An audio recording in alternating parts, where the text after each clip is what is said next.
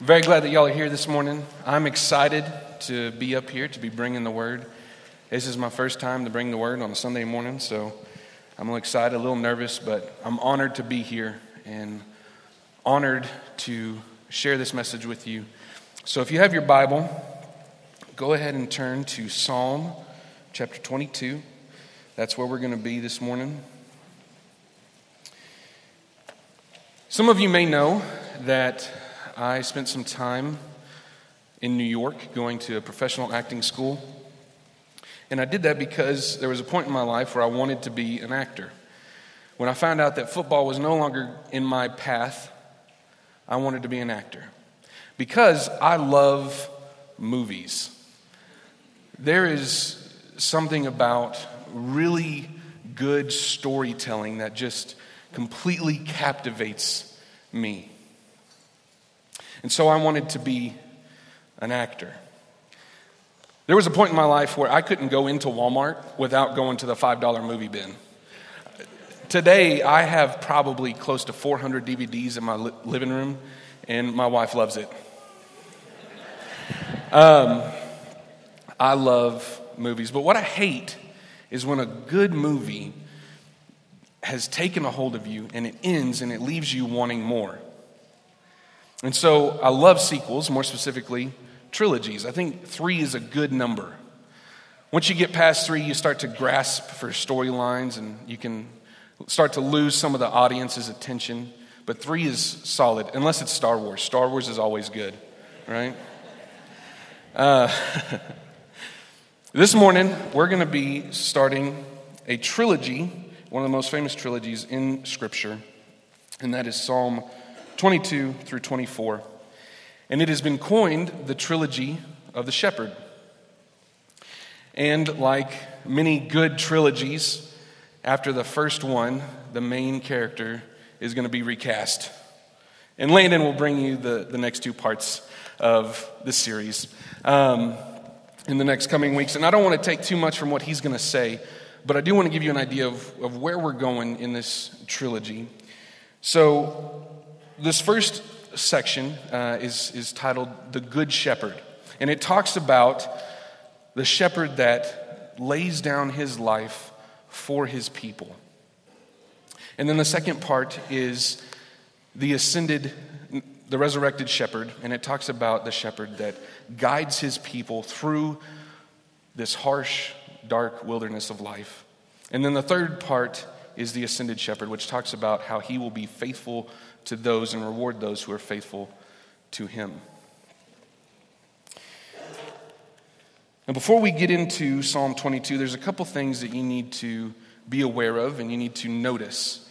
The first is that this is a song of praise. You can see before verse 1 that there's a note to the choir master, and it says, according to the doe of the dawn. Now, I tried to look it up and find out what the doe of the dawn is, but nobody seems to know. So the best that we can figure is that it's some kind of melody. And it would have been a fairly famous melody because he can tell the choir master about it, and the choir master will know. The second thing, which when we get into this psalm, you're going to see that it's kind of confusing on how this can be a song of praise because it starts in such a place of feeling abandoned and despair. So keep in mind that this is a song of praise. The second thing is that the big idea of this passage is that it is meant to be prophetic and messianic. This psalm points to the crucifixion and that the Son of Man will be glorified through this. In some of the commentaries I read, there was a little bit of a debate on this psalm. One guy thought that this psalm was not prophetic, but rather it was a psalm of lament from David, referencing something that happened in his life. But here's what we know. We know that this psalm is very clearly talking about crucifixion. In fact, it's one of the best pictures of crucifixion in the Bible. We also know that David wrote this psalm centuries before Jesus' crucifixion. And so we also know that the Israelites did not invent crucifixion. So not only would David have never experienced this, but he certainly never would have heard about crucifixion. So that, coupled with the fact that Peter also affirms David as a prophet in Acts chapter 2, in a sermon in Acts chapter 2, we know that this psalm is prophetic. So, if you got your Bibles, open up to Psalm 22. We're going to go ahead and read it. And stay with me because it's a little bit of a longer one. To the choir master, according to the doe of the dawn, a psalm of David. My God, why have you forsaken me? Why are you so far from saving me from the words of my groaning? My God, I cry by day, but you do not answer, and by night, but I find no rest. Yet you are holy, enthroned in the praises of Israel. In you our fathers trusted. They trusted, and you delivered them. To you they cried and were rescued. In you they trusted and were not put to shame. But I am a worm and not a man, scorned by mankind and despised by the people. All who see me mock me. They make mouths at me. They wag their heads. He trusts in the Lord. Let him deliver him. Let him rescue him, for he delights in him. Yet you are he who took me from the womb. You made me trust you at my mother's breasts. On you was I cast from my birth, and from my mother's womb you have been my God. Be not far from me, for trouble is near, and there is none to help. Many bulls encompass me, strong bulls of Bashan surround me. They open wide their mouths at me like ravening, roaring lions. I am poured out like water, and my bones are out of joint. My heart is like wax. It melts within my breast. My strength is dried up like a potsherd, and my tongue sticks to my jaws. You lay me in the dust of death, for dogs encompass me. A company of evildoers encircles me. They have pierced my hands and feet. I can count all my bones. They stare and gloat over me. They divide my garments among them, and for my clothing they cast lots. But you, O Lord, do not be far off. Oh, you may help, my help. Come quickly to my aid. Deliver my soul from the sword, my precious life from the power of the dog. Save me from the mouth of the lion. You have rescued me from the horns of the wild oxen. I will tell of your name to my brothers in the midst of the congregation. I will praise you. You who fear the Lord, praise him. All you offspring of Jacob, glorify him and stand in awe of him, all you offspring of Israel. For he has not despised or abhorred the affliction of the afflicted, and he has not hidden his face from him, but has heard when he cried to him. From you comes my praise in the great congregation. My vows I will perform before those who fear him. The afflicted shall eat and be satisfied. Those who seek shall praise the Lord. May your hearts live forever. All the ends of the earth shall remember and turn to the Lord, and all the families of the nations shall worship before you. For kingship belongs to the Lord, and he rules over the nations. All the prosperous of the earth eat and worship. Before him shall bow all who go down to the dust, even the one who could not keep himself alive. Posterity shall serve him. It shall be told of the Lord to the coming generation. They shall come and proclaim his righteousness to a people yet unborn, that he has done it. Please pray with me.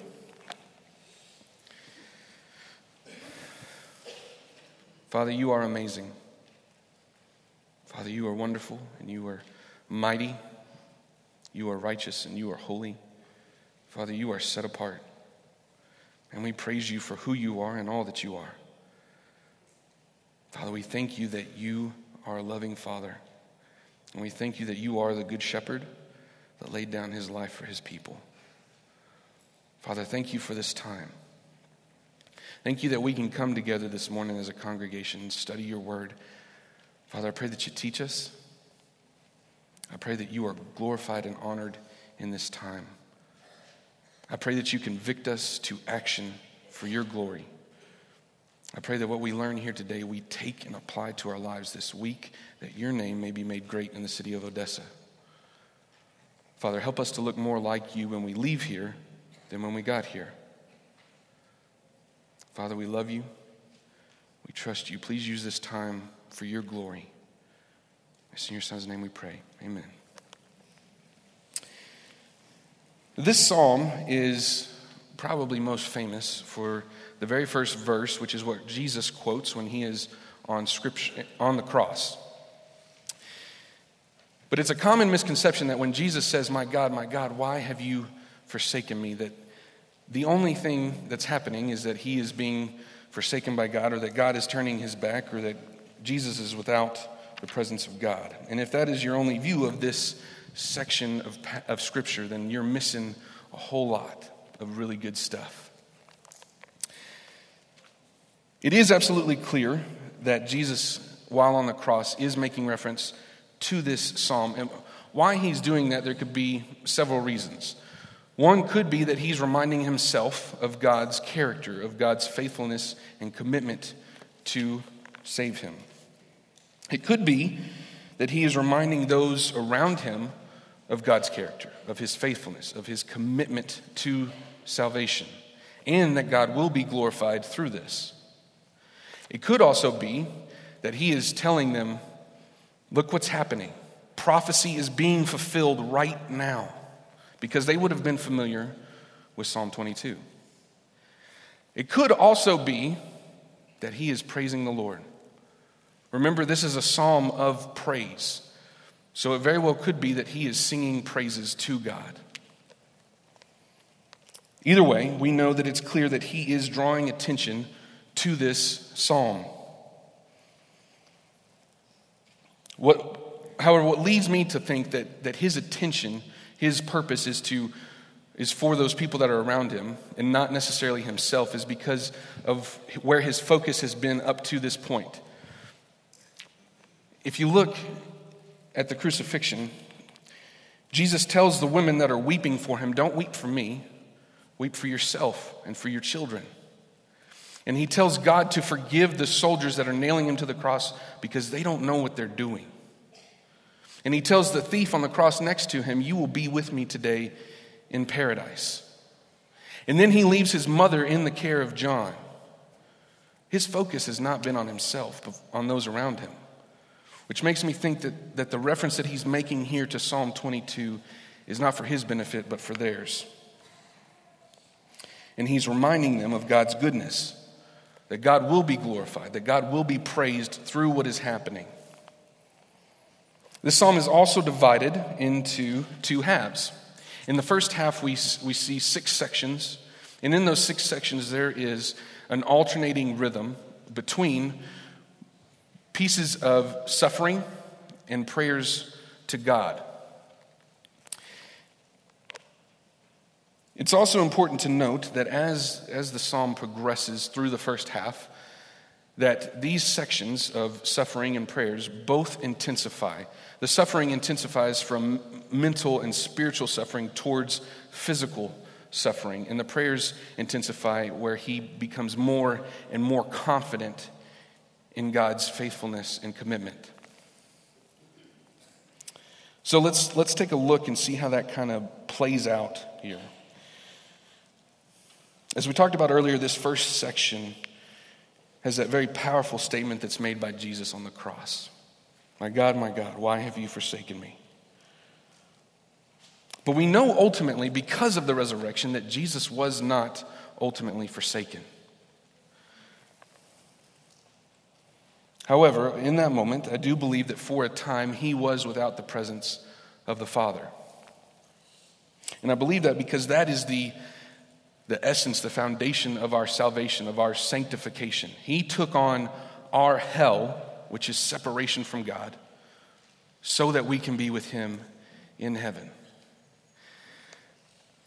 Now, how one person of the Trinity was without the presence of another person of the Trinity, I have no idea, and it baffles me. But I do believe in verses like Romans 3:25 that tell us that he was set forth for the propitiation of our sin. And so I do believe that in that moment he was without the presence of the Father. In the second section, which is verses 3 through 5, we see that he is remembering God's faithfulness to those that were faithful to God, people that came before him and were faithful in their commitment to God. So what we see is that even though Christ is experiencing a time without the presence of God, he's reminding himself of God's character, of who he is, of his faithfulness and commitment to those that are faithful to him. And so essentially what he's saying is, if God was faithful to those men who were faithful to him, would he not also be faithful to me? In the third section, which is verses 6 through 8, we see that the author switches from feelings of abandonment to feelings of being mocked. And we see that this section, verses 6 through 8, is brought to life at the crucifixion in Matthew 27, verses 39 through 43. And because it's brought to life in that section, we see it lived out right there. That also helps to solidify this passage as a prophecy. So it's going to be on the screens. You can read along with me if you want. But this is Matthew 27, 39 through 43. Those who passed by derided him, wagging their heads and saying, "You who would destroy the temple and rebuild it in 3 days, save yourself. If you're the Son of God, come down from the cross." So also the chief priests and the scribes and elders mocked him, saying, "He saved others. He cannot save himself. He is the King of Israel. Let him come down from the cross, and we will believe in him. He trusts in God. Let God deliver him now, if he desires him. For he said, 'I am the Son of God.'" So we see a direct living out of verses 6 through 8 in Psalm 22. In section 4, which is verses 9 through 11, we see that he is once again remembering God's faithfulness. But this time it's different because he's not remembering God's faithfulness to those that came before him. He's remembering God's faithfulness and commitment to himself. He's reminding himself that God has been faithful to deliver him in the past. In section 5, which is verses 12 through 18, we see that the enemy is depicted as very powerful, very aggressive animals that are known for their ability to easily overcome their prey. Which gives us a sense of how aggressive and how determined the crowd and the soldiers were at the crucifixion.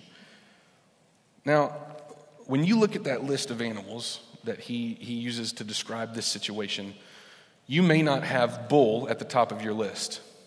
I wouldn't have. But we have to remember that in their context, bulls were wild, they're massively powerful, and they're very aggressive. And he even makes reference to specific bulls of Bashan.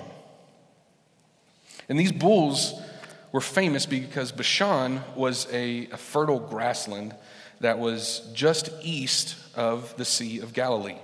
And so it was an area that was very conducive and very good for growing really big, strong, aggressive bulls. And so the bulls that came from Bashan were famous for that. Which, if you've ever been to a rodeo, you've seen and you know how powerful bulls can be. They are crazy animals. And the people that ride them are even crazier. Also in this section, in section 5, we see the fulfillment of several prophecies at the cross. First of all, he talks about being poured out like water. And we know that whenever Jesus died and he was pierced with the spear, that blood and water came out. He says that my tongue sticks to my jaw, and we know that as Jesus was on the cross, he became thirsty and asked for a drink. And he mentions his hands and feet being pierced. He says that he can count all of his bones, and we know that none of Jesus' bones were broken when he was crucified. And finally, he mentions the garments which the soldiers cast lots for. In section 6, which is verses 19 through 21, we see that in this last section, it begins and it looks like a cry of despair. It looks like he's gone back to feeling abandoned. But in verse 21, he says, "You have rescued me." And so we see that this is not a cry of despair, but this is a cry of triumph. He's saying, "God, you have already saved me from these things that faced me." And we also see that at this point, the crucified Savior is once again able to feel the presence of God. So, to this point in the psalm, we have seen that this psalm is prophetic. Not only because of what we've already seen, but we also know that it is because that's what Scripture teaches. The author of Hebrews, in Hebrews 2, quotes Psalm 22:22. And in quoting it, he gives context to it. And what he's saying is that it comes from Christ. So when the psalmist talks about brothers, it is Christ talking about those that he died for. And he's calling them brother. And because he calls them brother, he gives them a place in his family. So at this point in the prophecy of Psalm 22, Jesus hasn't died yet. And we'll see that when we get to the end at verse 31. But at this point, at verse 22, the focus shifts from that alternating rhythm of suffering and prayers, and it shifts towards anticipation of what the church will look like as a result of Christ's work on the cross. And this second half is broken into 3 different sections. In the first section, we see that he is talking to the Jewish congregation. He says brothers, and that can be interpreted as all those that believe in Christ. But he gives a qualifier in verse 23. He says, offspring of Jacob, offspring of Israel. And so he's focusing in that first section on the congregation, the Jewish congregation. And the idea here is much like that of Acts 1:8, where it starts with the Jewish congregation and it works out from there. We see in the next section, starting in verse 25, that he moves from the Jewish congregation to speaking about the great assembly. And we see that the Jewish congregation was the first, the primary missionary target, but the Gentiles are the secondary mission target. And this is a theme that we see all throughout Jesus' ministry. He continually talked about the Gentiles being saved. In section 3, we see that there is a reference to future generations. People that haven't been born yet. So at this point, the author has included all walks of people. Jewish, Gentile, young, old, near, far, rich and poor. And he has even at this point expanded the circle to those that aren't even born yet. And the point that he's trying to make here is that it's clear that all people, anyone who comes to faith in Christ and believes in Christ and his work on the cross will be counted as his brother, will be included in his family. And it's accomplished through the work that he does on the cross. In verse 31, we see the author say, he has done it. And we know from John 19:30 that Jesus interprets this as, "It is finished." Now in Psalm 22, that statement, "He has done it," is linked to the statement right before it, which talks about God's righteousness to the unborn, to future generations. And so this tells us that what Jesus is saying is not only that his physical life is ending, but that God's atonement for mankind has been completed. That his work on the cross has been seen and accepted by a holy God. And that all who believe in him can now be sanctified through him. Because at this point, God's judgment and his punishment for sin have been satisfied. And so Jesus says, "It is finished." Now, hermeneutics would tell us that when we read Scripture, there are three main questions that we need to ask ourselves. First is, what does it say? What does it literally say? 2, what does it mean? And 3, what does it mean for us to do? And that's because all Scripture is a call to action. And that can be hard to figure out when this passage is meant to be prophetic. And so I think for us in today's context, this passage is to serve as a reminder. This passage, in light of the cross, is a reminder of God's commitment to his people. It's a reminder of his faithfulness to bring salvation and atonement to his people. And because of that, that should spur us to action. It should make us have a passion and a desire to share his message, to share this message that all who come to him and all who believe in him will be counted as his family. And they will be saved by his grace. So, our action, our response to this passage is to live out in passionate obedience the truth of this message, to share it in love. A passage of Scripture that starts in a place of such despair and abandonment ends in a place of great anticipation of what's to come. And that's where Landon is going to pick up next week. Pray with me.